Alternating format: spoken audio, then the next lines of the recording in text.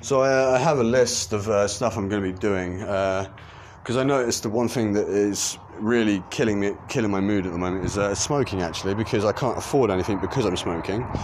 So I'm going to have this cigarette. It's going to be my last cigarette, and I'm going to get a lava lamp, a bean bag. I'm getting some LED lights. I'm getting 2 bookshelves that are going to be 70 each. I'm going to get 3 omnibuses for the first month, and then after that, the next month it'll be the beanbag, the lava lamp, and the bookshelves, as well as LED lights, and then it will be a plant, and then the month after that will be a chair and another 2 omnibuses, and I'm gonna just upgrade my room, man.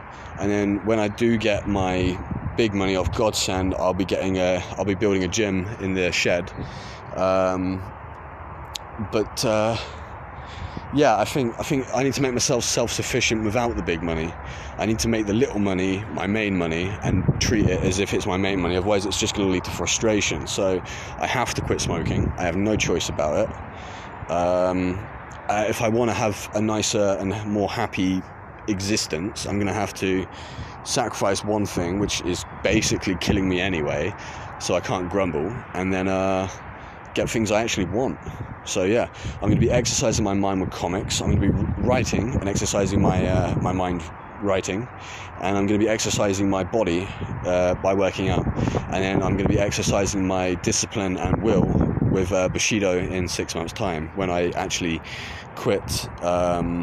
When the lockdown ends and I finally quit smoking properly, I'll be doing Bushido.